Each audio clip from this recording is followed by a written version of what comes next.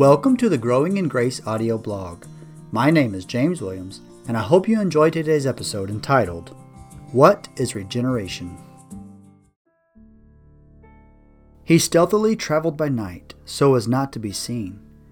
Finally he arrived and saw the one who had caused so much commotion, the one some called a miracle worker, but who others called the Messiah. Nicodemus had pondered these events in his head, but when he reached Jesus, he said to him, Rabbi, we know that you are a teacher come from God, for no one can do these signs that you do unless God is with him. He waited for Jesus' response, unsure of what he would say. Finally, Jesus unpredictably responds, Truly, truly, I say to you, unless one is born again, he cannot see the kingdom of God. Perplexed, Nicodemus responds, How can this be? How can a man be born again? What does that even mean? We continue our study of Great Doctrines of the Bible by Martin Lloyd-Jones, which focuses on the person and work of the Holy Spirit. Today we'll look at Chapter 8, Regeneration, a New Disposition. What is regeneration? MLJ refers to regeneration as the planting of new life in the soul of a person. He refers to it as, quote, the act of God by which a principle of new life is implanted in a man or woman with the result that the governing disposition of the soul is made holy, end quote. Regeneration is what makes the effectual call effectual. It is different from conversion, and it precedes conversion. Regeneration is like a planting of a seed, and conversion is the result of such a seed being planted. What takes place when we are regenerated? To provide a better picture of what regeneration is, Lloyd-Jones shares what regeneration does not mean, then a few points on what it does mean. Regeneration does not mean a change takes place in human nature. The substance of a person does not change, only his disposition does. A person has the same mind, personality, etc., but the disposition that drives him is different. There is no addition or subtraction from the faculties or the essence of the soul. He further adds that regeneration is not simply moral reformation. While morals are transformed, he would argue that more is taking place. What regeneration does mean is that first, there is, quote, the implanting of a new principle of spiritual life and a radical change in the governing disposition of the soul, end quote.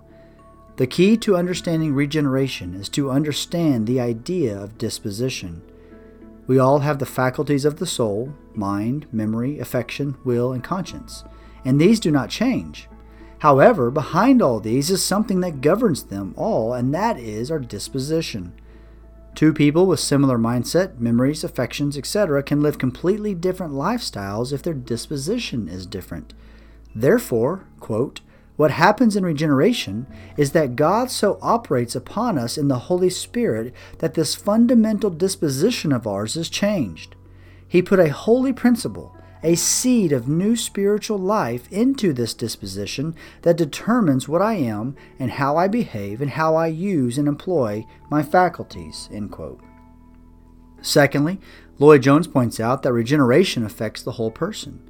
Our mind is affected, our emotions, our will, etc., because our disposition has been changed.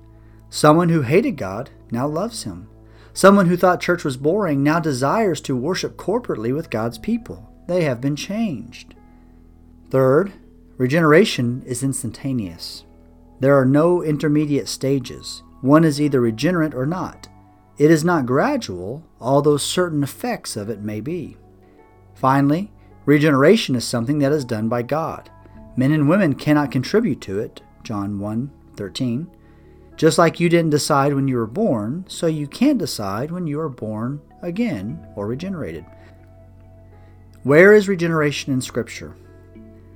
Lloyd-Jones argues that there are various terms that describe the reality of regeneration. The first is the word regeneration itself, as seen in Titus 3:5, where Paul refers to the washing of regeneration.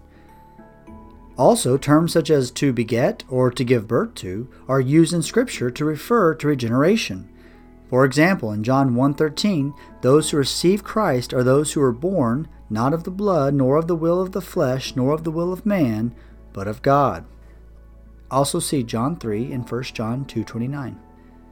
Words such as bringing forth or begetting also at times refer to regeneration.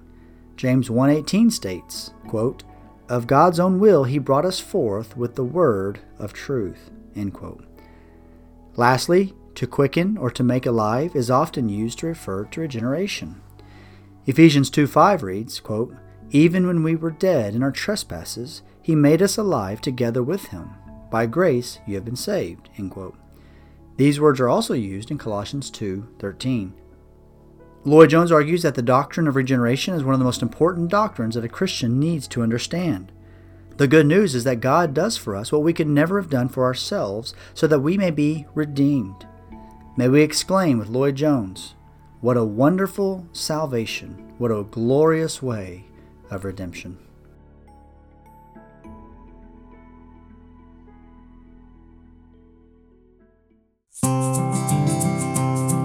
Thank you for listening to the Growing in Grace podcast. I pray this episode served you well. If so, consider sharing on social media or leaving a rating on iTunes so that others might be encouraged as well. May God strengthen you this week as you continue to grow in grace.